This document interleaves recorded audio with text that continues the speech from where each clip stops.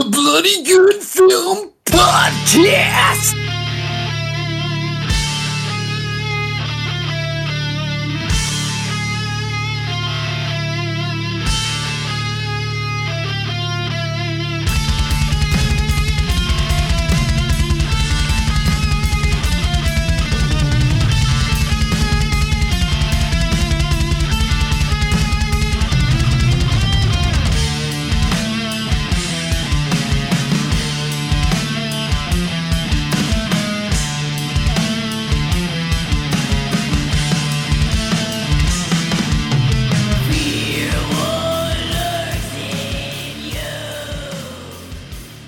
And welcome to a podcast about the only two genres of film that matter.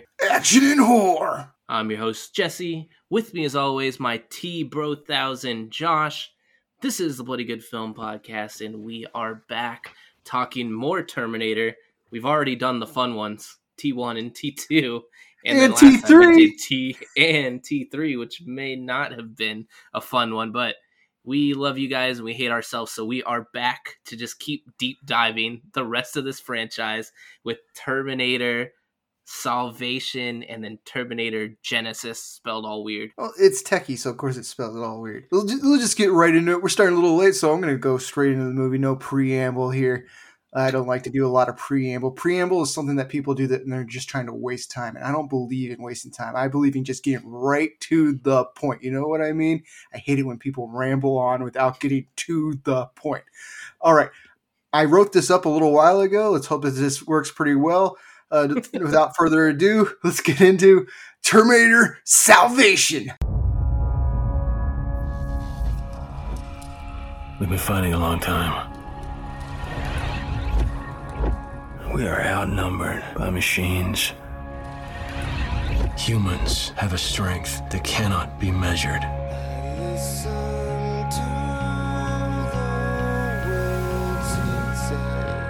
This is John Connor. If you're listening to this, you are the Resistance.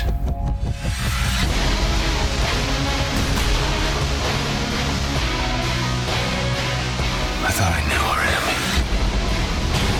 Something has changed. Skynet is taking human prisoners, replicating human tissue. Let's see what we've got here. And in this future, I don't know that we can win this war. This thing is something we've never seen before. My name is Marcus Wright. You think you're human? I am human.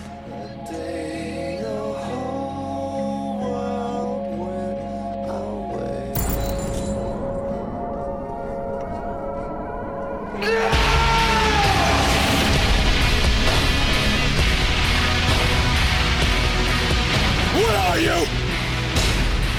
I don't know.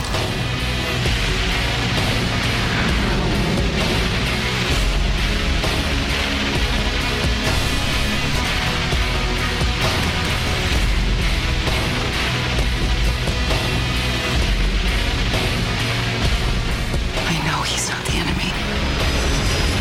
If we stay the course, we are dead!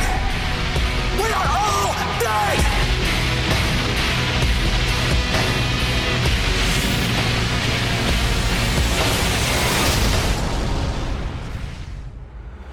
I'm the only hope you have.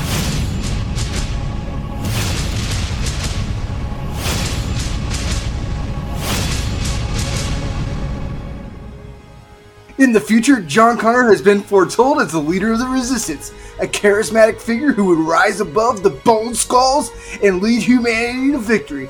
So instead of making a movie that has that as our focus, we focus on a new guy who's a murderer that wakes up after Judgment Day and bumps into Kyle Reese and stumbles his way through a convoluted plot made by Skynet to kill John Connor. I have not seen this movie since I saw it in theaters. It's been quite a while. I went and saw this on a midnight showing when it came out because I was super excited to finally get a Terminator movie that broke the formula and actually showed us the future. This could have been amazing. And then I read up some things on Mick G where he's like, I don't want to be too adherent to what James Cameron set out on his movies. I want to make it different. So because of the timeline changed after Terminator 3, so I don't have to have cool lasers and skulls everywhere. I can do a desert with Terminator skulls getting stepped on instead of human skulls because that's terrifying. And instead of lasers, let's use bullets because bullets did jack shit to them in the old movies, and they're supposed to be the resistance. So like they should be struggling if they're doing bullets. It should be harder. Instead, they're kicking off Terminators left and right in this movie. There were choices made that do not make sense in this movie. And it's frustrating because there is a good movie in here somewhere. And this was their big chance. They got away from Arnold. They decided to go the Arnoldless route. It's our first and only one without Arnold. They wanted him, but he was going to be the Governor. Yeah, good choice. Or he for him, was the Governor. But they had a chance to do something completely different, go, different routes, not have the Arnold, not crutch, but I feel like Arnold in these later movies is definitely relied on as a crutch. You just said not a crutch, but he's a crutch. I was trying to be nice, but yeah, no. He's definitely, especially in the one we talk about later, he's the crutch of all these movies. And in 3 too, it's like whenever the story's going bad, whenever something's boring, they just use like an awful Arnold one-liner or a forced comedy moment that makes no sense, but they're doing it just because they have Arnold. This one had a chance to go away from that. They didn't have Arnold. And despite it being a low bar for the rest of this franchise, they didn't do much to elevate past the low bar that was set by the other movie. There's a good story idea here, but just the execution on it's terrible. They could have a character like Marcus, but he can't be some murderer guy we meet at the beginning of the movie who wakes up after Judgment Day and goes after John Connor. That way, because they did it this way, he's an acquaintance to Kyle Reese when he bumps into him. That means nothing. He becomes an acquaintance to John Connor at best, but for some reason he's willing to lay down his life for him. It should have been somebody that was infiltrating the resistance for a long time, and then you get the twist later on. It's somebody that added like an emotional baggage to it. That could have been like a good plot point. And honestly, he could not be the lead no matter what. Because we had been waiting to see John Connor as a leader, a charismatic leader, since the original Terminator came out. We got little bits and pieces, especially the best bit is probably T2 has a future John Connor that just looks bad fucking ass. And you're like, how does Edward Furlong turn into that? And then this was their opportunity to get that. I'm a fan of Christian Bale.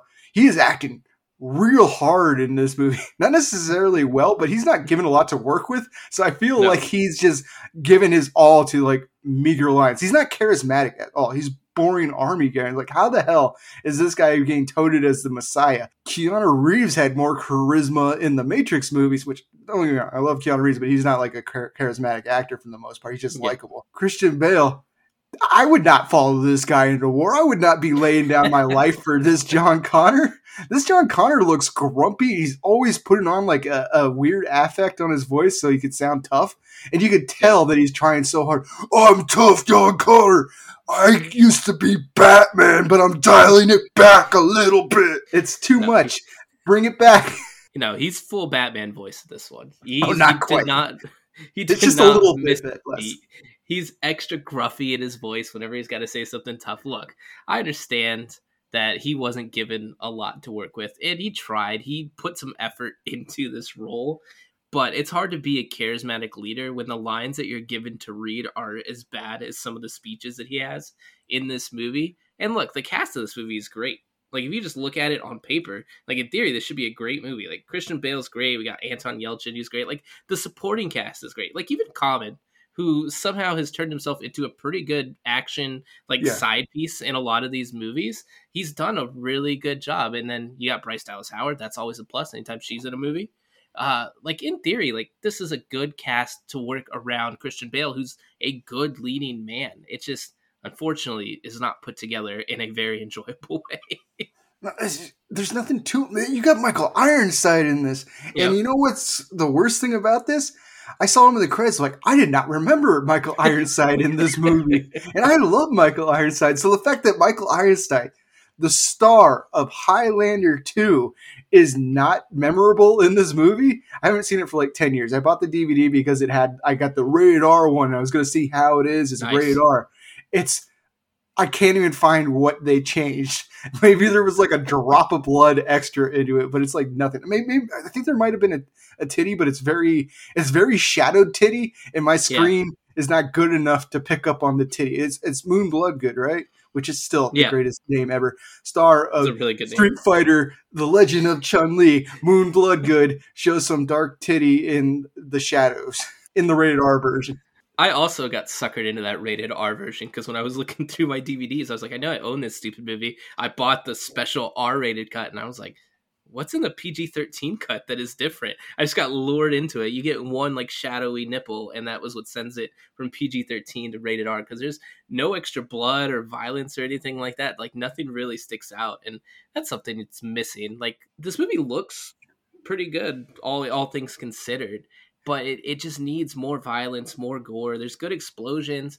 You know, the backgrounds aren't exactly what I want, but the set pieces look good. Like, the movie's visually appealing, despite it being underutilized. Like, there's just not a lot of cool stuff that happens in these places. Yeah, but remember in the first movie when Kyle Reese says that they move around at night to avoid the Terminators? And this movie takes place almost entirely within the day, with them driving around during the day. Yeah. Well, that's how they always showed the future, was at night. And they're showing everything in the daytime. And it's not, doesn't feel like the Terminator, like there's any attachment, which I'm actually able to view movies on their own merits. But when they're kind of mediocre, you start nitpicking at things, and I'm nitpicking at that. Honestly, I don't understand Sam Worthington's arc at all. First scene with him, he actually seems like he's gonna be an interesting character. He makes out with Helen Bonham Carter. I don't know how to say her name. The guy that Tim Burton likes. It might have been his wife. I'm not sure. She's in there all cancery, and he's like, "I'll trade you my body for a kiss." He's like, "Ooh, that's what death tastes like." I'm like, okay, he's gonna be kind of a badass, weird, villainy type guy. Immediately in the future, he's like, "I'm Mr. Nice Guy." Okay, for like 5 seconds, he considers leaving behind Kyle Reese and the girl, and then immediately he's like, "Nah, that part of my arc is over. I'm sticking with these kids to the end." Even the point, like 5 minutes later, when they get taken away by the machines. Now I'm going to risk my life to save them, when that character arc was not gained successfully. Like, he was going to leave them. It hasn't even been a day yet, and he's changed his fucking mind, and there's been no reason for it. The little girl hasn't been extra endearing. Kyle Reese hasn't been extra, like, awesome to him. There's no reason except for, like, this is the part of the story where he turns his life around and decides to be selfless. It just doesn't make sense. Like, if you're going to make him the number 2 in this movie, like, he has a huge ploy this week. He's like, not a the huge number part. 2. His role is bigger than Christian Bale's in this. He has It feels way like it. more. No, he has way more screen time.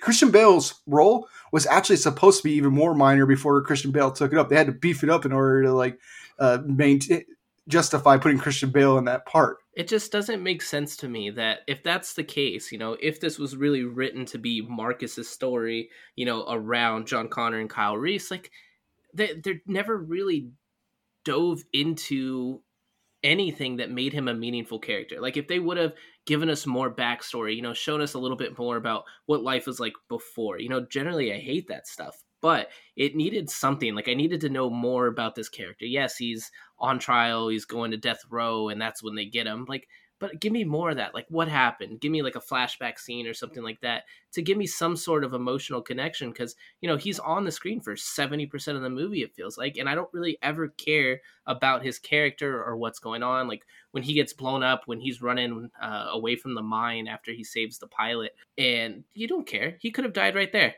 He gets the mine sucked on him. He could have died, and that would have been the end of the movie, and it wouldn't bother me at all, because I don't have a connection to him despite him being a main character in the movie. It's weird that they make, like, everybody has been waiting for this movie forever, and then they focus it on a new character, which there's a good angle there, but make him an established person of the community, and that angle means something more. Make him somebody that saved John Connor before and was, like, meaningful, and, like, he could bring not just John Connor, but the whole resistance to Skynet to get killed, so that would make sense for why he hadn't turned on him yet. Like, have him in there fully integrated so that the betrayal of him being a machine, and then have him go not understand that he was a machine the entire time, then have him go hog wild and start killing everybody. That would have been like, holy shit, this guy who I've known for years, who has saved my life, is now murdering everybody I love. That would have been great. Not this guy that Moonblood brought in that's looking a lot like a machine already on my first impression meeting him is like the guy that just happens to be a machine that's luring me to a trap on without knowing it. It's bad idea right there. From start to finish, like there's only so much they could do with the script of this movie. Like despite everything that's going on, like this is a flawed script, and it's so frustrating. And I keep coming back to it is because they had a blank slate.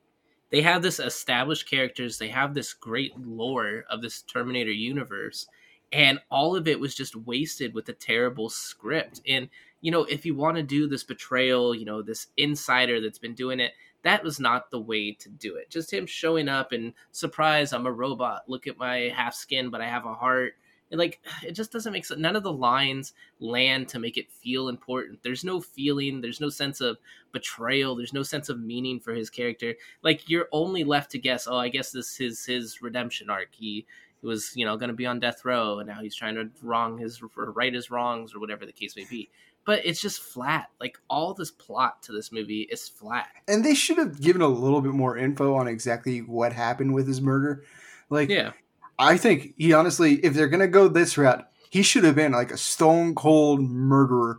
And him not understanding why he feels like he has to find Kyle Reese or go with Kyle Reese and help John Connor out. That would be like the programming that Skynet came in, slowly working against what his regular personality would have been. His regular personality would have been to just destroy them right off the bat. But now he's bringing bait to take them down. That would have been a cool angle, but we never really get details. It's he murdered some people, his brother, some cops are dead.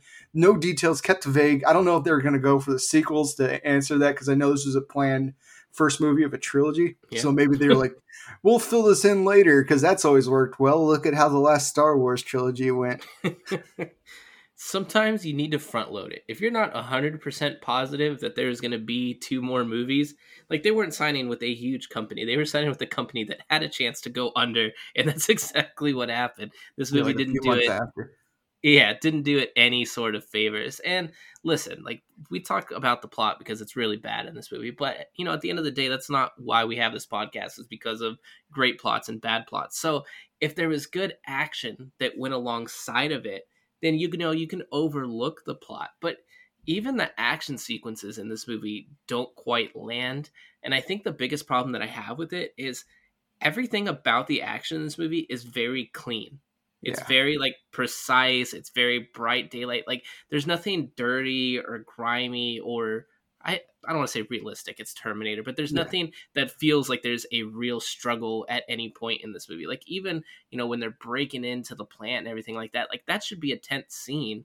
And there's just really no tenseness, and the way that it's shot doesn't do it any favors, because all these action sequences seem very choreographed and very just basic movie making. I'll say there is one part I think looked pretty cool, and it's right at the beginning. So it's they spent all their effort at the beginning. They're this was too hard to do. This was too much. But when Christian Bale goes into the helicopter, just barely gets up, then the base below him gets blown up, and then you get the way the camera was working for that shot, going from out to in and all around. That was some cool camera work that made it feel very epic. When I first saw it in the theater, I'm oh, this is going to be a fun movie despite too much of it taking place in the daytime. That was about it. That after that, we get the action sequence when they go to that, I think it was a gas station that they had people hanging out at. Oh, yeah. That wasn't cool when the robots came in. Also, I'm wondering, they had a lot of people living there. Where was the poop? I need to know where the poop was, because there's people in there. There's no plumbing going on anymore. Plumbing is dead by this time in the future. Yep. So there's a bunch of people in one house.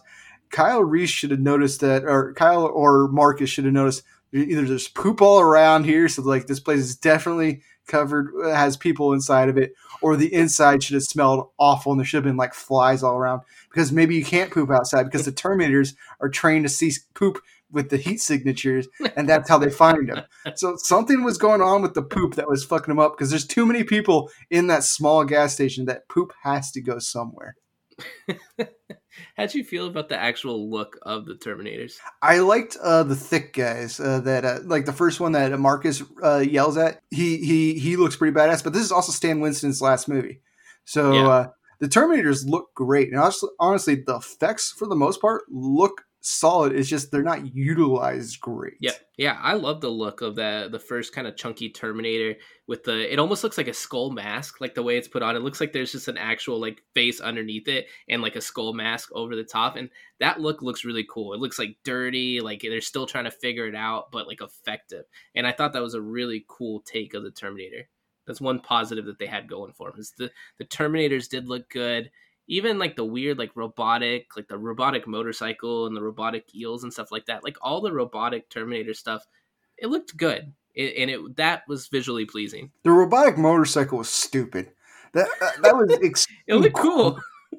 like the big Terminator machine guy that grabs him, shoots out motorcycles from his shins, and why they seem to be fitted in a way that if you rip out some cords and do some computer hacking, you can sit on it and ride that motorcycle, which there's no reason why they should have anything that a human can sit on for a Terminator motorcycle. That's the dumbest part of the movie. So like they had to make this design where it's like deadly motorcycle that can kill you, but also friendly to ride on. And that was a bad idea. It should have been like full of spikes. So when John Connor hacks the motorcycle Terminator, his balls should have gotten hit with spikes. And he'd be like, oh, this was a bad idea. And it's a good thing Kyle Reese didn't sit on it, because then his dad wouldn't have been able to populate John Connor. Or I wish that like when he got off the motorcycle from just riding this uncomfortable seat for however far it took to get to the base, like he gets off and he just can't walk straight. It's like he's riding a horse. He's just waddling out to the base. Yeah, it made zero sense. Like I hated those the arm things. So like the snake Terminators, those were okay. They kind of looked like the guys in Matrix, though. At least like their arms in Matrix, and they just made that into a Terminator robot, and that was fine. Whatever. I think Anton Yelchin he's probably the second best Kyle Reese that we've gotten in the franchise. I actually think his performance is good for a kid his age, but he still has bravery to him. He's one of the better actors in this movie, I think. Oh yeah, but he's not utilized enough. Also, he should have been dead really early in the movie because he gets identified. They showed the cameras identifying Kyle Reese like 30 times when he's in the detention facility, and instead of killing him, they lock him in a room. Why? The whole point that they're trying to do is to stop John Connor from getting born. Kyle Reese is a teenager. He has not had sex with Sarah Connor yet because he has not gone back in time. All they have to do is punch him hard in the dick, and then John Connor is dead. Yeah, it seems like a flawed system when you need someone dead in order to protect your future, and you have that person captured. It just seems like a lot of work. Like there's no war crimes or anything. Like they don't have to go to council or anything to determine why they killed him. Like they have him captured. Why wouldn't they just kill him right away and make sure that there's no doubt at all? This Terminator camp is breaking the Geneva Convention. We gotta stop this. Like it's dumb. Also, dumbest part of the movie is Sam Worthington goes back. He gets fixed up because his face is up and all Terminator, and he was actually looking cool for a second. They're like, nah, we don't want that. We want to fix him up, which there's no reason why they'd fix him up. He'd done his purpose. John Connor's there. Kyle Reese is there. He's bringing the resistance there. There's no reason to fix him. He's done his duty, and he's just a machine. Like they don't have like the sentimentality. But the dumbest thing about that scene is Helen Carter, Mama Carter, is the face that comes up on the screen, and it starts monologuing like a Bond villain. It's a fucking machine. It should not have an ego where it needs to explain everything to the good guy. It makes zero sense at all. That scene should not happen. And honestly, it should have been left up in the air whether or not, like, because the first time you watch it, you're like, oh, he ended up bringing them to a trap. Maybe he was working under programming. You should have let the audience try and figure it out. Don't have the stupid cancer woman giving you a monologue about why they did everything. What a good boy Marcus has been about the whole thing. Just no. You don't congratulate people for completing their programming. I don't congratulate Windows every single time it pops up. It's idiotic. But then you wouldn't get the cool scene of him going, no, and then throwing the chair through the window. That's his human side right there. It's like, no, I'm still human. Look, I can throw chairs. It's a ridiculous scene. It's so dumb.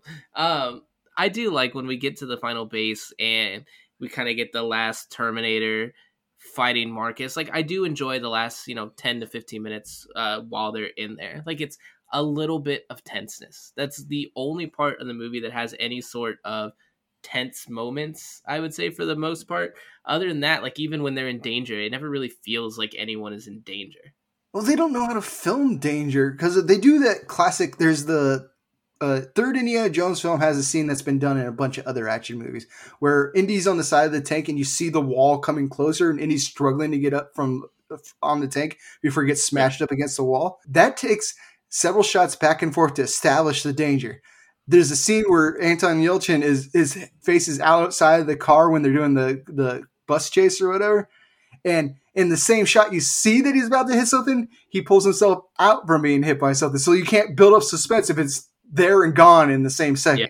This McG does not know how to film suspenseful action sequences. You can't just do that kind of crap and expect everybody to go, oh, he almost got hit. Because we didn't know he was about to get hit until he was out of danger pretty much at the same time. It does not work that way. And I didn't feel anything in the final action sequence. Like, I thought it was cool for a second when I saw Arnold, and then I'm like, oh, Uncanny Valley. But I guess Uncanny Valley works with the Terminator. You could say, like, they haven't gotten the skin quite right yet because this is an assembly line right to the future or the past, like in another movie. So you can let it go. But it still looks a little off, but it's kind of cool. I think looked better when they blew up his face a little bit. But yeah. I honestly, not a whole lot sticks out from me. Everything in this movie, I wrote a review on Letterboxd. I'd say this movie passes the fine test. Like, the action's fine. It's not like in your face insultingly bad, and a lot of things look good, but it doesn't like grab you and like get you excited for it. It's perfectly fine, everything that we're seeing. Yeah, but compared to, I don't know if it's just because we watched 3 not that long ago, like, fine seems way better than it probably should. And like, there are things, despite it having its flaws, like, I don't look at this movie with the same disgust that I watched 3 with for some reason, because when I watched 3 I felt offended for like 95% of the movie for what was on the screen. This movie doesn't offend me, it's just not well done. But there are things that I can nitpick and enjoy. Like, you mentioned Marcus, like when he's captured and they have him up on like the little rack thing, like, he actually looks pretty cool. Like, his skin's rutting away, like his whole chest is open, you can see his heart. Like, that's like, there's cool things in this movie. It's just the director, McG, which is the stupidest name. Just go by your real name, dude. Just go. Joseph McGinty is a fine name. You don't need to be McG. Like, that's ridiculous. He just doesn't know how to string these cool shots together. Because there is a way that you could have taken this story, as poor as it is, and strung it together in a way that was at least enjoyable to watch. I keep coming back to these sequels, and I have the same problem. Did you ever ride the ride at Universal Studios like in the 90s? That's what I want. That's what I wanted all of my Terminator sequels to feel like. I want it in a blue hue at night. I want skulls everywhere. And like, that's how I pictured a Terminator sequel. Like, without Arnold, like, just in there going through these broken, devastated cities in the dark, piece by piece. Like, it was all spelled out for all these directors that took a shot at it. Like, this one especially had a clean slate to do whatever he wanted. McG wasn't tied to any preconceived notions. He had a clear chance to just make a cool Terminator movie, and he just made a perfectly fine Terminator adaptation. It's so weird he made the future look like this because James Cameron is considered a genius filmmaker, and he looked at what James Cameron did and the fact that everybody always like remarks on how cool those future sequences look, and he went, I'm going to do my own thing. I'm me, director of Charlie's Angels. I'm going to do the future my way. It's like, no, you should be trying to emulate the master. And like, I saw an interview with James Cameron, or I read an interview with James Cameron where he said that McG was too reverent to the source material. I'm like, you didn't watch the movie, did you, James? You're just saying shit. He had somebody else watch it for him, and he's like, "This is what I think you should say." Yeah, because he doesn't feel reverent. I mean, it doesn't feel disrespectful. Terminator 3 feels disrespectful to the rest of the source material. This doesn't feel disrespectful at all. It just doesn't seem like it was made by someone that really enjoyed the original two Terminators the way he should. I'm sure he did. I mean, everybody loves the first two Terminators, but I just don't feel like he was able to like really grasp what people loved about the first two Terminators. And it feels like a miss. It feels like it was made by someone that's like, Terminator's cool, but what if it was this instead? And I want it done by, Terminator is cool, how can we build off of that? And I don't think McG was that guy. Like, the idea of a robot discovering its humanity is cool. It's a reason why they have a character insert like that in almost every single Star Trek show. But it doesn't work in this, especially... They could have had that character, but he could not be the lead. He definitely could not be the lead. That was the problem. Although there was a draft of this, the first draft of the script, and apparently it got leaked, so they had to change it out, where John Connor does die at the end, and they graft his face onto Sam Worthington because it was more important that John Connor live on as like a figure. And then he kills everybody that knows about it. So it's like, oh, wow, that was going to go way too fucking dark. And I kind of wish they went that route, because that would have, I appreciate big swings, even if that would have been a horrible, I'll still admit that would have been a horrible choice to make, but it would have been a hell of a lot more memorable than anything that we saw in this movie. Well, and it would have given a purpose for the Marcus character, because despite him being, you know, the face that you look at for the majority of this movie, he doesn't have main character energy. He doesn't have main character purpose. He's just there. He's just the guy we have to look at. At least that, at the end of it all, would have felt like he had some sort of purpose, because it doesn't feel like he did, I guess, what he was supposed to, and then he saved John Connor, and I guess that was supposed to be his purpose. It never feels achieved. Hollywood tried so hard with Sam Worthington for a while. Like, I know he's going to get work because he's in the Avatar movies, which I haven't seen. I mean, apparently he's in this movie because of James Cameron recommended him after working in the first Avatar. He's like, yeah, use Sam Worthington, like, doom your fucking movie. He had this, he had Clash of the Titans going on, he had Avatar. Like, he was the guy that everybody was pushing, and just like, everybody's like, no, stop pushing Sam Worthington at me. If he knew like martial arts or something, I'd understand it, but he's just an uncharismatic lead, and that's all that we got out of him. I really wanted to like Clash of Titans too, and Sam Worthington did not do a great job. I haven't seen them. We're gonna eventually do an original versus remake with that, because I've seen the original as a kid and I remember loving it, but I haven't seen it since then, so I have no idea if it holds up. Liam Neeson as Zeus, like, just should have made it a great movie right off the rip, and somehow they managed to mess it up. Because they cast Sam Worthington in it. Yeah, that's it. He's not worth a ton. He should be Sam Worthless. I was going to make something along those lines, but I kept it in because I didn't have it worked out, but you just went ahead and threw it out there, not worked out. We're going to workshop it, and then we'll edit it in pristine. All right. Is there anything else that we need to talk about with this movie? I think that's it. Yeah. All right. Jesse, is Terminator Salvation a bloody good film? You know, this one's a weird one for me because we're coming off watching the third movie not that long ago, and that movie's awful. That movie's, I think, the worst one in the franchise. We'll get to the final rankings when we finally finish these, but it's definitely down there. It's definitely one of the two worst ones. So this one feels significantly better just because we're coming off the back of that one.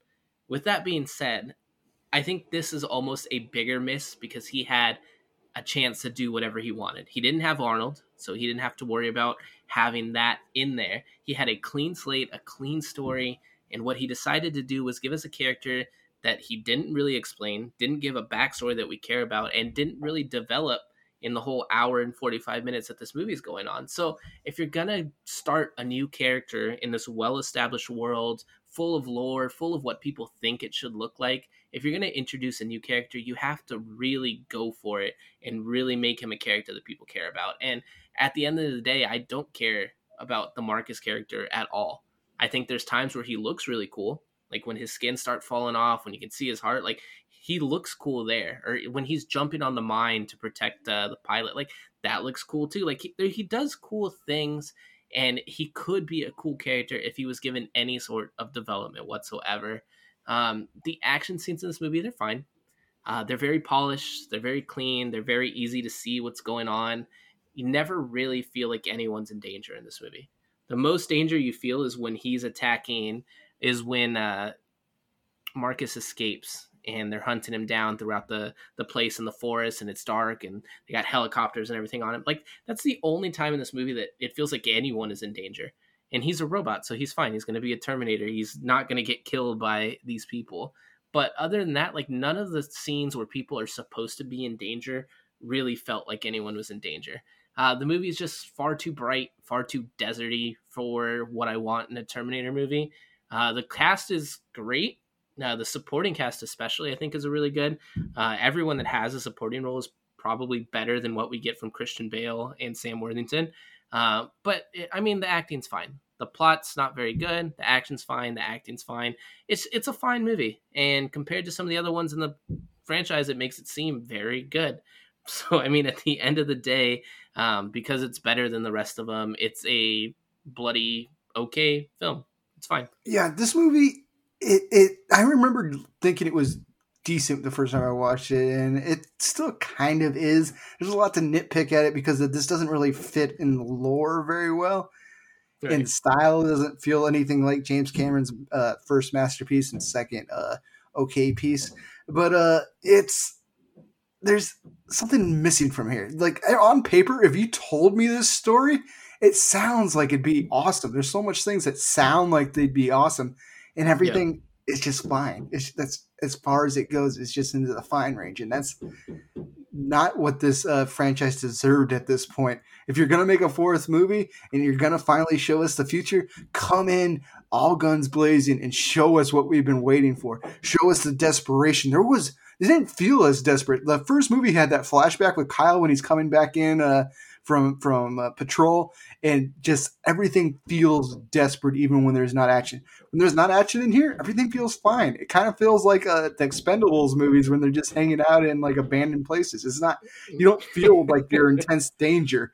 While in the first movie, when they're doing it, even when you don't see a Terminator, it feels like something could happen at any second. This doesn't feel like that at all. It's just, it doesn't entirely work, but it's not egregiously bad. I appreciate the fact that they did move the story off formula, because the formula was hurting it. You can't just send a guy back in time to a different part of John Connor's life or Sarah Connor's life and have, this is a slightly tweaked Terminator from what we saw before, because they already did the best tweak in the second movie, and every tweak they've done after that has not quite landed.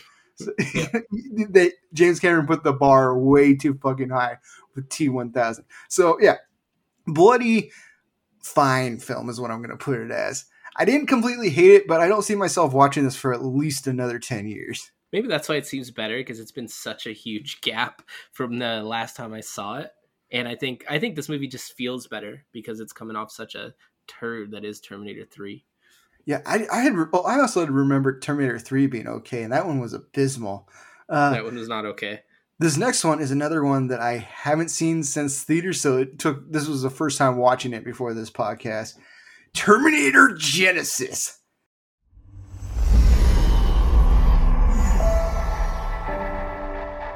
I look at each of you, and I see the marks of this long and terrible war.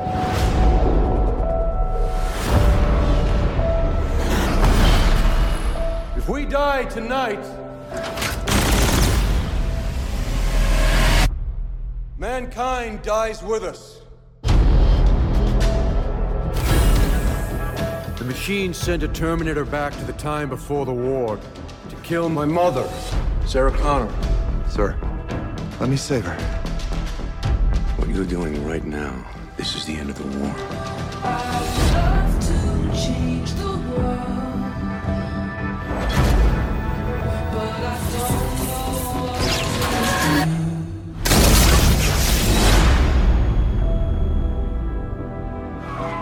The time you're going back to, she'll be scared and weak.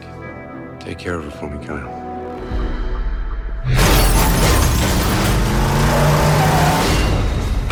Come with me if you want to live. Now, soldier!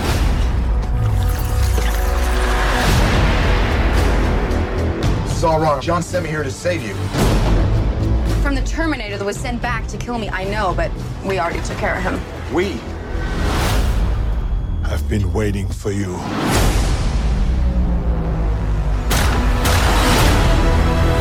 The time John sent you to, it no longer exists. Everything's changed.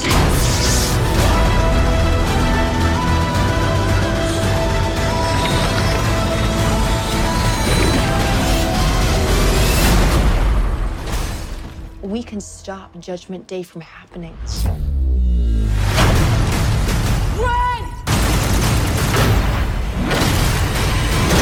Where is he?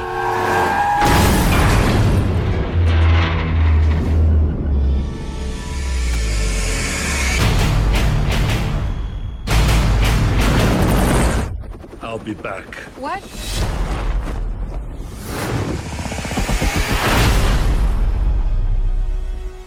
Kyle Reese is once again back from the future, only Sarah Connor is 4 inches shorter, but somehow already a badass. The timelines have already been altered further, and Sarah Connor has zero chemistry with Reese, and their son is turning into a real disappointment. But will they be able to overcome it before Skynet, masquerading as Genisys, takes over social media and missiles? All right, so we're back to the part of the Terminator franchise where I feel offended. There's just something about this movie, and here's I think the problem. We'll get off the bat with it. I like Emilia Clarke in this movie. I think she's a good actress who wasn't given a lot to work with. I hate Jai Courtney. I think he's awful as Kyle Reese. He has Sounds zero awful chemistry. as John McClane's son also. Like anytime he's on the screen, it bothers me. Like he has no chemistry with Sarah Connor at all. He has anytime he tries to interject himself into a conversation, it annoys me. I don't know how Arnold and Sarah didn't get annoyed with him, but he's awful. Emilia Clarke Sarah Connor is such an iconic character, and I think it would have been difficult for anyone to step in and play Sarah Connor after the performance that we've seen. Like, she has a little bit of agency, and she is a badass in this one, but she just never achieves the Sarah Connor like. And I don't know if it's her stature. There's just something about her that never feels like she would turn into the stone cold Sarah Connor that we expect. The problem is she actually does have some of her face that I could see like, oh, that's a little Linda Hamilton-ish. But she looks like she could be Linda Hamilton's daughter because she never packs on the muscle like Linda Hamilton. Linda Hamilton is a force. Like, I believe, even older Linda Hamilton, I believe she can kick my ass.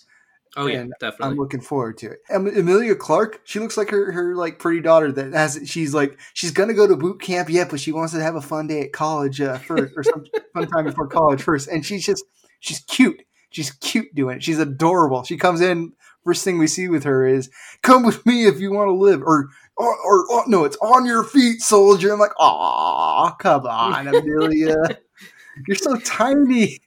No, you don't have. Yeah, like at least if she had been doing like the Sarah Connor workout and gotten some guns, I could have believed it a little bit more. She's scrawny. She's very scrawny, and I'm like, I fully believe women can kick ass in action movies. Emilia Clarke did not put in the work. It said that she did like a bunch of guns training and stuff. I'm not seeing any of that. I'm not seeing any crazy workouts. She looks great. I don't really have a problem with her performance. She's given her all.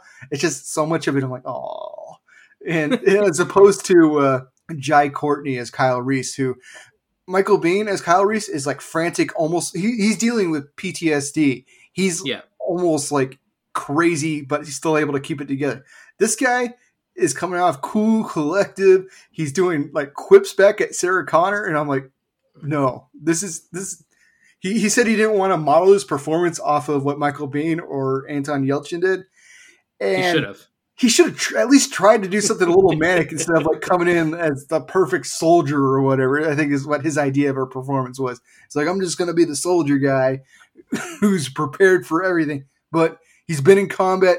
He's apparently been at the end of the war, because we're seeing at the beginning is when he gets shot back in time, the first time that we've seen talked about in the other movies. He's been through all that, but he's not frantic and crazy or anything like that. He's terrible. He's abysmal. He's the worst part of this entire movie. He's really bad, and that's the thing with this character is he should be going through something. Like, he shouldn't be in the mood to be making these jokes, and he's playing almost like a Rico Suave, like lady man, like the coolest soldier in the outfit type of thing, and it's just a weird fit for the Kyle Reese character that we know from the original movie, and then also, you know, what we think the Kyle Reese character should be. It's just such a far departure from it. Like, I understand him being a great soldier and, you know, being dangerous and stuff like that. Like, that all makes sense, but just his personality and his character and the way he interacts with people, it just doesn't fit right. And what's the director of this one? It's not as easy to remember as Big G.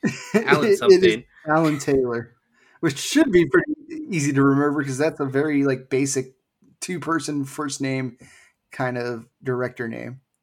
It just seems like a big whiff on his part for letting the character be developed into that, because again, like, these are your main characters of the movie. Like, these are not only main characters of this movies, these are characters that are huge in this franchise that people expect to be a certain way, that should be written a certain way, and they're just not. It's such a big whiff, and it affects the rest of the movie. Like, I hate to let one character ruin a whole movie for me, because you can usually nitpick around one character, but his character's in this movie so much all the time that it's just so much wrong that even if something cool is going on, I go, man, Jai Courtney is annoying. Here's the thing. I don't think actors need to come in doing the exact performance of the person before. I would say Chris Pine taking over William Shatner's role in Star Trek is a good example of doing it right. He does not sound at all like William Shatner's James T. Kirk. He comes off as his own James Tiberius Kirk, but he still embodies what made the character. He still has the swagger, still has the charisma, and all that kind of stuff. He doesn't have to play it exactly like Michael Biehn, but he has to be going through something instead of just being there. And that's the problem. His idea of doing Kyle Reese is just a guy that's there. Like he saw the first movie. He's like, what did women like about Kyle Reese? Abs. All right, I have to do absolutely nothing else in my role as Kyle Reese. Well, it feels weird because it feels like every movie where there's like a cop that's working, he's been there for a while, and then they give him his lady detective counterpart that's new, fresh out of the academy, and still like very chipper and upbeat. Like, they have this like weird relationship that just doesn't make sense at all in the grand scale of the movie. And their back and forth the whole movie is just never once does it land. And aside from some forced Arnold humor that they try to give us later, because Arnold's back in this movie looking older than ever, and it's just awful. The back and forth between these characters where they're trying to quip, and these are people that are supposed to fall in love, that's supposed to have some sort of connection on a basic level, and it just doesn't feel like there's any real connection between them. I'm going to pull right out of left field. Despite all these complaints I've been saying, I don't think this is an abysmal movie. I actually think this is a fun movie, but there's a lot to complain about. It feels like my same reaction to the G.I. Joe, The Rise of Cobra, where Channing Tatum was fucking awful in that movie. But it was really pushing for that one. We're going to do it one day. Channing Tatum was awesome. It was awful in it, but it somehow was a fun movie. This feels like the same kind of thing because Emilia Clarke, she's trying her best. She's fun in it. She's just not my Sarah Connor. Arnold, I liked actually the idea that they gave him that he has organic flesh over his machine body, so it makes sense to age. I'm like, yeah, actually that's completely believable. I buy into that entirely. I don't like the whole Pops thing. I hate that. But other than that, I think Arnold's actually pretty good in this movie. Just the Pops thing is bad.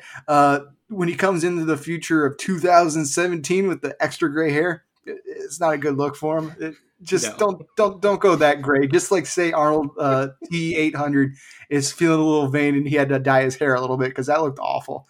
You can't be a badass with that. And then we have the T1000 played by Byung-Hun Lee from I Saw the Devil. Games. Oh, and I Saw the Devil. I haven't seen Squid Games, but I saw the Devil, and he's amazing in that. And he's actually really solid as the T1000 in this movie. Like, agreed. He's very creepy looking. I'm not going to say he goes above and beyond what Robert Patrick did, but he does a pretty phenomenal job of filling in that role, being menacing. The only problem is they go to an acid factory and they're able to take him out real easily, while it took over 2 hours to take him out in the first movie. And the Terminators are heavily nerfed, and like they keep just like ending up in places where the Terminators can get killed. They go to an acid factory there. Although I did like that the Arnold Terminator from the first movie, he just throws a little liquid metal on his face. Like, now you're a T1000 type, or Yeah. maybe an T800.5 or something. I don't know. He's been upgraded. He comes back to life. I like that he could do that, although it makes me wonder why Robert Patrick didn't just throw a little liquid metal into Arnold's face in T2, and then suddenly he can reprogram Arnold. Would have made the movie a lot easier for him. But it's all it's actually like cool sequences. I like the recreations of the first movie. You even go down to the smallest details of like the garbage man. Like, what the hell? And they get the garbage man doing the same kind of shit. Kyle Reese steals the pants again. Did you guys see a big old white ball in the sky? They even do the Nike shot, the Nike product placement. Yep. And once again, Kyle Reese does not steal any pants. He's sticking with the homeless man's pants. I get homage to the original. That's pretty good. The opening, I'd say, like, the best part of this movie is the opening, like maybe 35 minutes of it. It's actually pretty damn fun. Yeah, there are parts of this movie that are actually enjoyable, and I like the different iterations of the T series, like the T1000, and you get the T5000. You get a little bit of like different looks for different Terminators, and it's cool. And again, the Terminators, they don't look as good as they do in other Terminator movies, but they still do look good.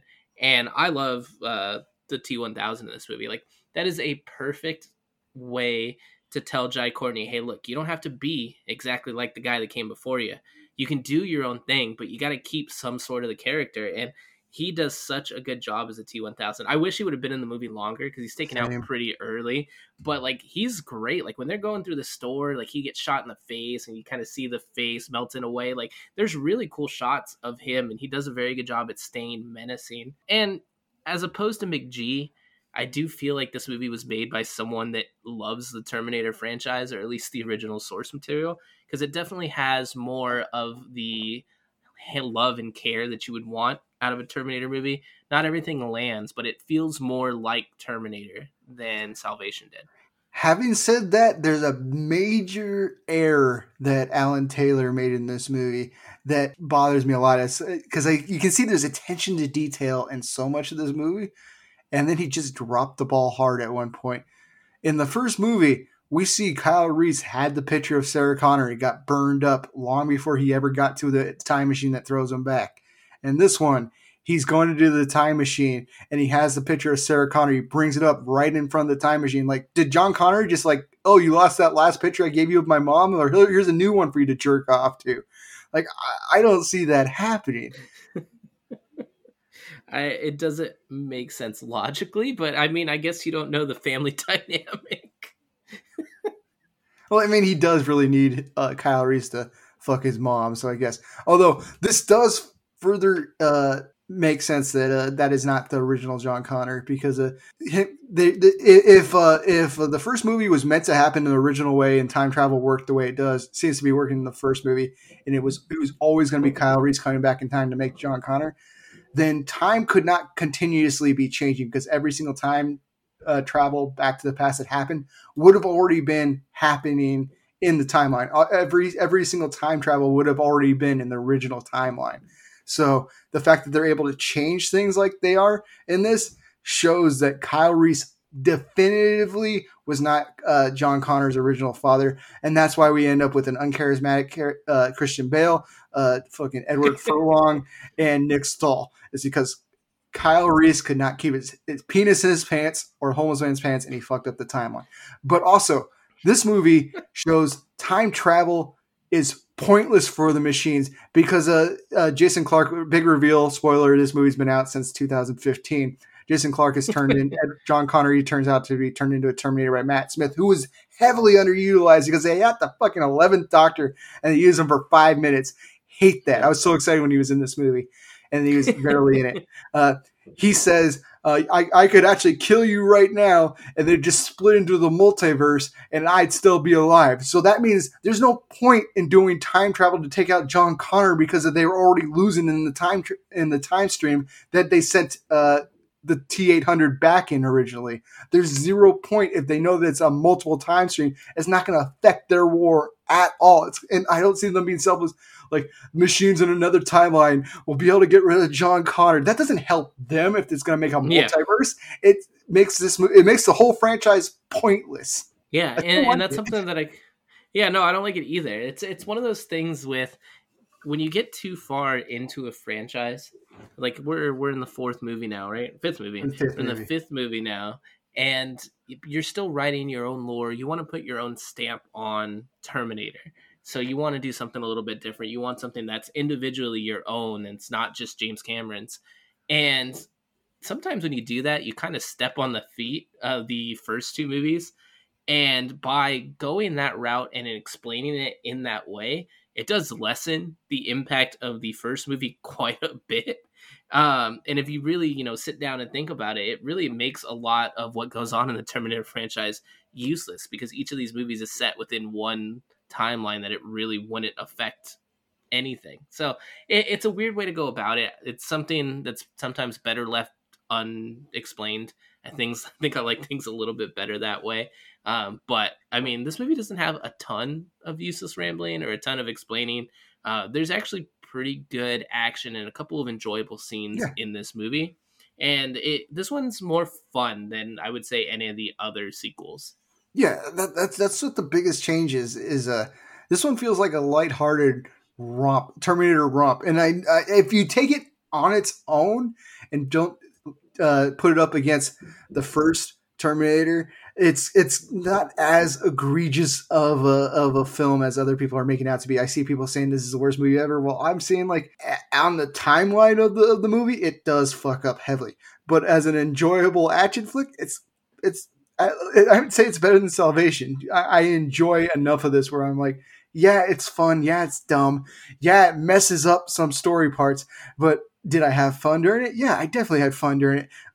The action sequences are good. I think Jason Clarke, who he doesn't have a face of a leader of the resistance for me. He always looked kind of like a nerd. And I'm like, I'm not following a nerd into battle. I'd rather follow uncharismatic Christian Bale into battle. But he always looked like a nerd, but he's given it his all. And I love his over-the-top John Connor. This is the most entertaining John Connor we have had in the entire franchise. And then unfortunately, he turns into a baddie because Matt Smith touched him, and he just wanted to be a T-3000 now, which apparently they're able to change his DNA. So he's changed at the cellular level into being, I think, a nanite Terminator. It doesn't make any sense to me how they can just change organic DNA into metal, and he still has feelings for his mom. He's like, oh, we can all be a big happy family, but I'm also going to kill you if you don't do what I want to do and turn you into a T-3000 too. It's interesting. It's weird choices. Going into this obviously is taking place when iPhones were like the biggest thing ever. They still are, but they're like, let's do let's get Genisys integrating into all of our technology. When they took out the world just fine with nuclear missiles, why do they need to get our social media passwords? Like, they went into missiles and then they leaked my nudes. Like, they don't need to go into everybody's phones. That seems like a pointless extra thing that Terminators are doing. It's like, here's some horribly embarrassing stuff, and you're blown to bits. We already had the nightmare of Sarah Connor at the playground when she just gets lit on fire. It wouldn't be better if she pulled out her phone and went, "Oh no, they sent out some embarrassing stuff about me," or "They hacked my bank account," and then she lights on fire. Well, no, I mean, we had a similar problem with Terminator 3 as well, as they tried to incorporate technology. And I understand, it makes sense. These futuristic movies, they tie in heavily with technology, so you want to find a way to work it into your story. But again, they're controlling missiles that murder people. They've leveled entire cities multiple times. I think technology is the least of their concerns as far as social media and just on the very base level of technology. Like, that's not AI's purpose. I don't think that's their biggest concern. Plus, aren't all the networks going down as soon as Skynet takes over? Like, I assume nuclear blasts work like an EMP, and like Nice. they take out all of technology. So like your computer's database is getting wiped. So it doesn't matter that it goes from your phone to your computer to your tablet. It's broken as soon as the nuclear blasts come out. And if you survive the nuclear blast, you're not looking for your computer password, no matter how much you might be addicted to online porn. Yeah, this movie, for the most part, it has really cool shots. It has really cool atmosphere, and I think what it has going for it is it doesn't take itself too seriously. But one thing that it does attach itself onto from the Terminator 3 is it has a couple forced Arnold humors that are so obnoxious and annoying that they try to work in. When they get captured by the police and they're doing their mugshot and Arnold's just going full cheese with the smile of the mugshot. Oh, like the smile from Terminator 2? That's awful. Yeah. It's not anywhere close to the smile from Terminator 2. This is full teeth caricature model of Arnold or Pops. Also, instead of coming in with the box of roses like he did in Terminator 2, he comes in with a giant teddy bear. And like that's not as iconic. It's not as iconic, but it is funny to see him walk up with a teddy bear and then send the guy flying across the desk. Yeah, it's fun. There's fun shots in this movie, and I think the reason that this one is more tolerable than the third one, because there are similarities to this one and the third one as far as tone a little bit, is I feel like this one was made with love, and it was made with someone who enjoys what made Terminator fun, because there's a lot of things that he calls back to. There's a lot of things that he plays off of from the original movies, and I think that's fun to me. It's taking an advantage of the lore that you have without spitting in its face like the third one did. Yeah, it also does break formula. I'd say this is the episode where we got the two movies that do break formula, and that it's not just a Terminator sent back in time, somebody else sent back in time to stop it. This one has time travel forward for a change. And there's multiple time travel going on here. So it's breaking the formula a little bit. I actually think it's fun, even though the time travel does make things wonky. Yeah. And it's weird that it does make multiple timelines, but because Kyle Reese happened to time travel at the exact right point, he happened to hit a nexus in the time stream where he was able to get the memories of the stream of Kyle that he's in the time stream with right now. And they never talked about Nexuses before, but I guess he has some other Kyle's memories and shit that he was able to have Sarah Connor say some stuff. And then he was able to look in the mirror and say, Genisys is Skynet, know all this stuff. And I don't know, it was a little, that was a little much for me, but it didn't matter because it was fun for the most part, other than the fact, honestly, if they got rid of Jai Courtney and got a more charismatic actor, I think this movie would be a much more enjoyable thing. It's just, it's not reverent to the source material, but it's not reverent to the tone of a Terminator movie, because the whole Pops thing is goofy. Arnold, he got a day job working at, I think he was working at Skynet while he was killing the time for 25 years or whatever.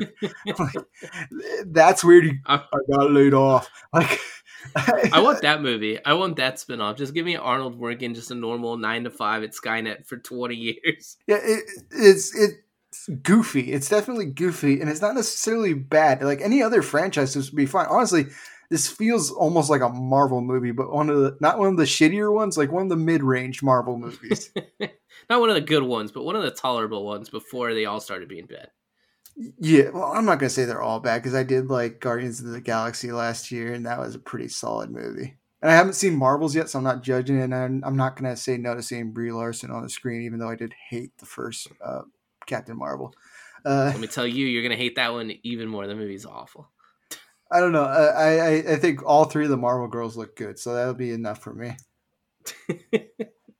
Yeah, and I have no problem with the tone of these movies being different, because, I mean, we saw a tone shift from the first one to the second one. You know, it started off as a very tense horror movie and then ended up as a huge action franchise. And it just seems like action's the way that all the sequels took. No one tried to go back to that horror slasher formula, because, I mean, it's tough to do, and it's tough to replicate something like that. It's easier to make a Terminator movie an action movie and have explosions and lasers and stuff like that. That's the easier route, and that's perfectly fine. I don't mind losing the tone as long as it still looks cool, as long as you're still battling, you know, the T-1000 and stuff like that. Like, those scenes will always be cool. like him freezing and then getting burned, then Arnold coming in, like all that stuff is cool. Like there are really cool scenes that are done well. Like I don't mind the tone being off, and I actually like the lighthearted feel that this movie has, and I think that's the lucky spot that it got, because if it wasn't so jokey and lighthearted, because the third movie is very jokey, but what makes the third movie so unbearable is the jokes are very ham-fisted, and it doesn't seem like it's done like intentionally. It's like, hey, we are going to try to make a funny moment. Here's an Arnold quip that makes no sense. Like here, the whole movie feels goofy, and they don't rely on cheesy comedy to make it feel, lighter than some of the other movies. There's some here and there, but it's not as egregious as it is in number 3. And the action sequences aren't like full on over the top memorable, but they're good enough. Especially, I think John Connor, Jason Clarke as the villain is entertaining to watch. I wish we got more Matt Smith. We see him aging up real quick, and like that's not enough. But I'm guessing like he was going to be a bigger part of. This is another one that was going to be a planned trilogy that got abandoned. This has more reboots than Highlander, but it doesn't do it as well in the timeline. It's a shame because I'm a huge fan of Matt Smith. He gave it his all for 5 minutes on the screen. He definitely. I always thought that he had a face of a villain. They just put the bow tie on him in Doctor Who to make him less menacing looking. But he looks evil, and he's English, he so be that a bad guy. definitely does. Yeah, he can be a bad guy. He was fine in this movie. He just wasn't given anything to work with. J.K. Simmons, what a waste of J.K. Simmons. You do not waste the talents of the yellow M&M and have him do like absolutely nothing in this movie. Like, oh, you had a young cop that saw Kyle Reese in 1984. Then he comes in 2017, and now he's the same cop. But did he really do anything in this movie? Nope. No. He got shot in the arm. Yeah. That was pointless. I don't understand why he's in this movie. It seemed they didn't need to pad for time, so his character was just whatever. They did not need him in it. I like J.K. Simmons, but like, why? He should have passed on this. He's already had enough great roles. It just seems like he was like an added at the last second role. Like it really makes no sense at all with the rest of the story, like him being involved at all. It's like he was working next door and they're like, dude, do you know J.K. Simmons is next door? You think he would take a quick part? And then he just came over and filled all his stuff like in between his lunch breaks and stuff like that. Because it's very like quick on the screen and it's very like just forced in there to have J.K. Simmons. Like I love J.K. Simmons. It just doesn't seem like it was a needed role for anybody, let alone someone of his caliber. And he saw Kyle Reese for 5 minutes in 1984, and then all the way in 2017, he's able to say, you haven't aged a day. You're exactly how I remember you. I can't remember. Well, I wasn't born in 1984. I was born in 1986, but I can't remember people's faces that I saw 5, 10. Well, not even, I can say that for people I saw a month ago. I will not remember their faces. There were times when when I was working at Sports Authority where there was somebody that apparently I worked with. They left, came back, and they're like, oh, Josh, good to see you again. I'm like, I have no idea who you are. you have vacated my memory. I can't even remember who it is. I just remember having instances of that happening there and there. Like, oh, I come back to work here. Like, who? You were here before? Yeah. Were you a customer? I don't know. It's nobody's remembering somebody they saw for 5 minutes in 1984. Especially J.K. Simmons is getting up there in his age. Like I'm not saying he's senile or anything, but like the older I get, the less my brain works. And J.K. Simmons is already playing somebody older than I am right now. And it's just a weird obsession to have, like to be like, I saw him all those years ago. And it's like, it's driven him mad. He's an alcoholic now. He's like, all he can think about is that time 30 years ago when he saw him for 5 seconds. It's just weird. It's a weird character to insert into everything. Oh, also, another dumb thing. When they jumped in the time machine, they landed in the freeway and they get hit by a car and neither of them's dead. Or at least has a broken back. Like they should be very, very, very at least injured. Instead, they're fine and able to do the action sequences at the end of the movie and get chased by evil John Connor. I do like some of the big action set pieces at the end of the movie. Like I love the bus chase. And I love when Arnold yeets himself from under the car and goes through the windshield of the other car.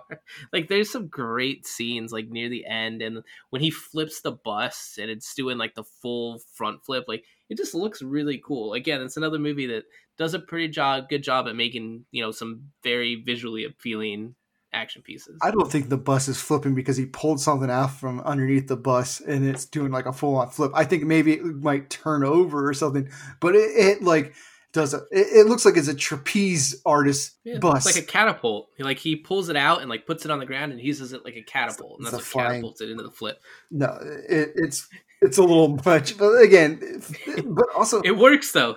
The tone of it works. The ridiculousness of it is. It works in this movie, I guess, but like the original Terminator felt like physics mattered a little bit more. Where if people got hit by cars, it would hurt. If you get hit by cars, it would hurt more. And in this movie, you get hit by cars, it doesn't hurt. People can flip a whole fucking bus. It's weird. And then like again, they killed multiple Terminators in this movie. Yeah. While the first two movies, it was hard enough to kill them with anything. And it would have made sense if it was in the future and they had future technology, but the future was 2017 and they did not have like any lasers. They had John Connor got stuck in an MRI machine for 5 seconds and then somehow he was able to un-MRI himself. Like that's like the kind of stuff they had going for him. Is there anything else that we need to talk about on this movie? I don't think so. It's a weird movie because it's a fun movie, but there's really not a lot that's going on, if that makes sense. It's a fun movie, but it's a terrible sequel. If it was on its own, it'd be better. Okay, Jesse, is Terminator Genisys a bloody good film? I think I'm just going to start all my Terminator reviews. Well, it's better than Terminator 3, which is a low bar, but at least it's there. This one, it's weird. I don't know where I rank this one. Like, I watched this one directly after watching Salvation, and the tone of those two movies are just way different. I like the tone of Salvation. I think it's more in line to what I think a Terminator movie should be. But then I watch this one and I go, this is just a fun, dumb action movie. Like there's dumb comedy, there's over the top. There's a couple full send performances in here, and I like that. I think that's needed if you're going to have a movie. Everything's a little bit more over the top. All the action is a little bit more ridiculous. The explosions are bigger. Arnold's doing ridiculous, crazy things. The overall story is fine. It's not as wasted as it is in other ones. It doesn't seem to matter to me as much. Like when I was watching Salvation, I was like, man, there's just something about this that doesn't line up. I wish there was more plot because it felt like that movie could have benefited from having a plot. Whereas this one I feel like is perfectly fine having a throwaway plot because it's meant to be fun and action packed, and it succeeds. It's a fun film. I hate Sarah Connor and Jai Courtney. I think it's just they're an awful pair together. Amelia Clarke would have been fine, and by herself, I think she could have done it. I think she bulked up her arms a little bit and got like high shoes. At least something to make her a little bit more menacing, a little bit more like the Sarah Connor. But again, I'm not gonna knock somebody for not looking like your original Sarah Connor because that is very difficult to emulate Linda Hamilton. But I will give you a knock for being the worst Kyle Reese out of any interpretation that we've gotten. Yes. Jai Courtney is awful in this movie. Anytime he's on the screen, it's a negative point for this movie. But there are a lot of other things that outweigh it. It's weird for me to rank this watching it after Salvation because I want to like Salvation a lot more than I like this movie. But this is a bloody fun film. And I think that's the best way to give it a ranking. It's okay, it's fine, but it's fun. So it's a bloody fun film. Yeah, this is a movie that would, on its own, be perfectly fun, and everybody just shit on Jai Courtney for sucking. And I think everybody already does that. I think Jason Clarke, while not looking like the John Connor that I have in my head, he tries his best, and he's kind of fun, over the top. Good scar on his face. He's good at playing a villain, and that's a weird part of the problem is he already kind of looks like one of the nerdy villains that you'd have in a movie. So immediately when you see John Connor, you're like, oh, that's not a good guy. Even if you haven't seen the trailer, that spoiled everything for everybody. You just look at that, and that's an evil John Connor there. They did show him get the scars that he always has in the flashbacks in the last movie. We didn't talk about that. Like a machine scratches his face, like ah. And then John Connor gets his scars, and it shows up in this movie too. It's Arnold, I have said before, should not have been in any movie except for the first one, but he's still fun as hell in this movie, so it's hard to trash that. It just, to make sense, he shouldn't be in any of these, but I would say he's the second best Terminator in this movie after the T-1000.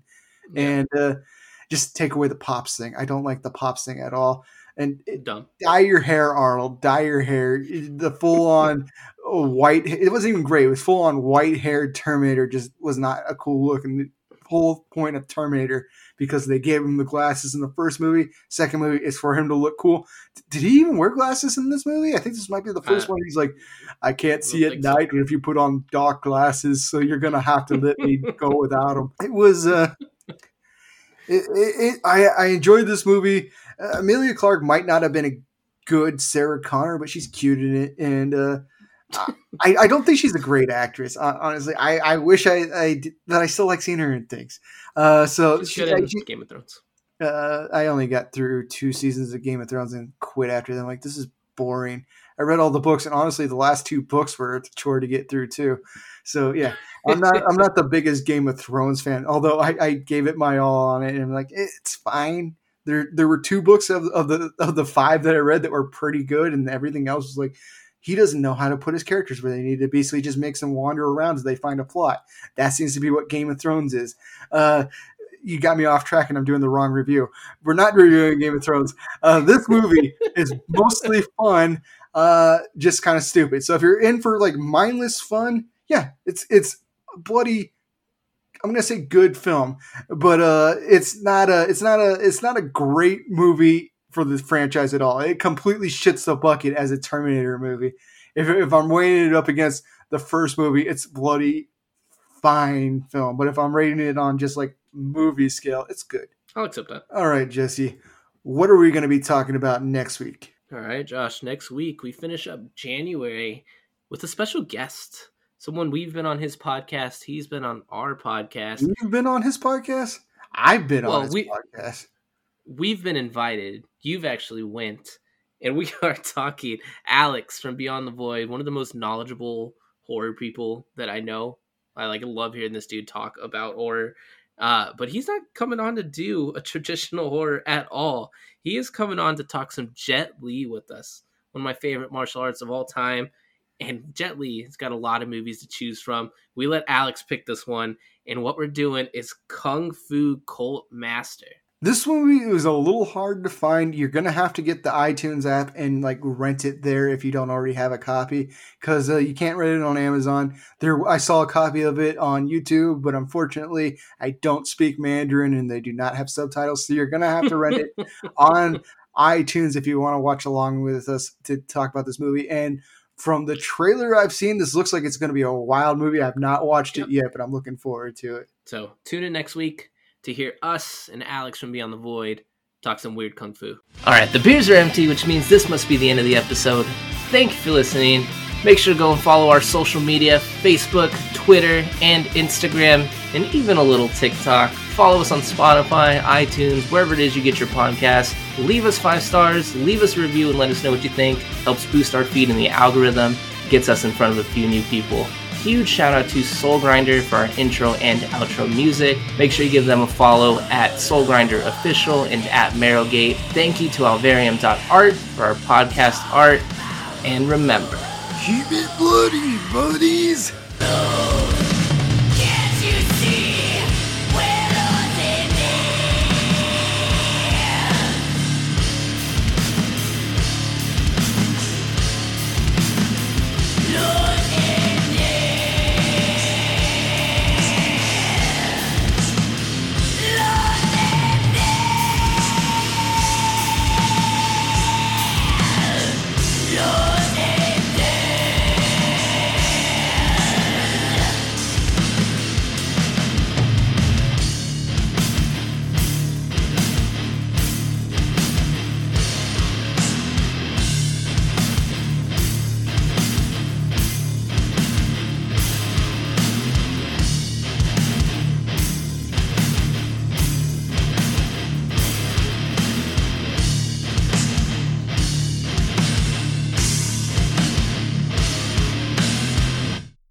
I like that you're just giving me dog butt in the background, by the way. Oh yeah, just full on hole right there. Like, you have a cute dog, but let's just give you dog butt. Just nothing but butt. That's his, maybe he'll turn around. As long as he doesn't bark. Next time you're just going to be off camera and you're just going to have the butt right there the entire time. He's going to be on this side of the bed. Maybe when you're talking, you squeeze his side so it looks like it's him talking. He's going to get progressively closer as the podcast goes on. By the end, he's going to be right here on the edge. It's going to be full-on vision. It's that sequence from Hell House where I keep looking back and it's closer and closer, except for instead of a lady ghost, it's just his butthole. You don't see him move, but every time you pay attention to him, he's a little bit closer to the screen. That's a good horror movie.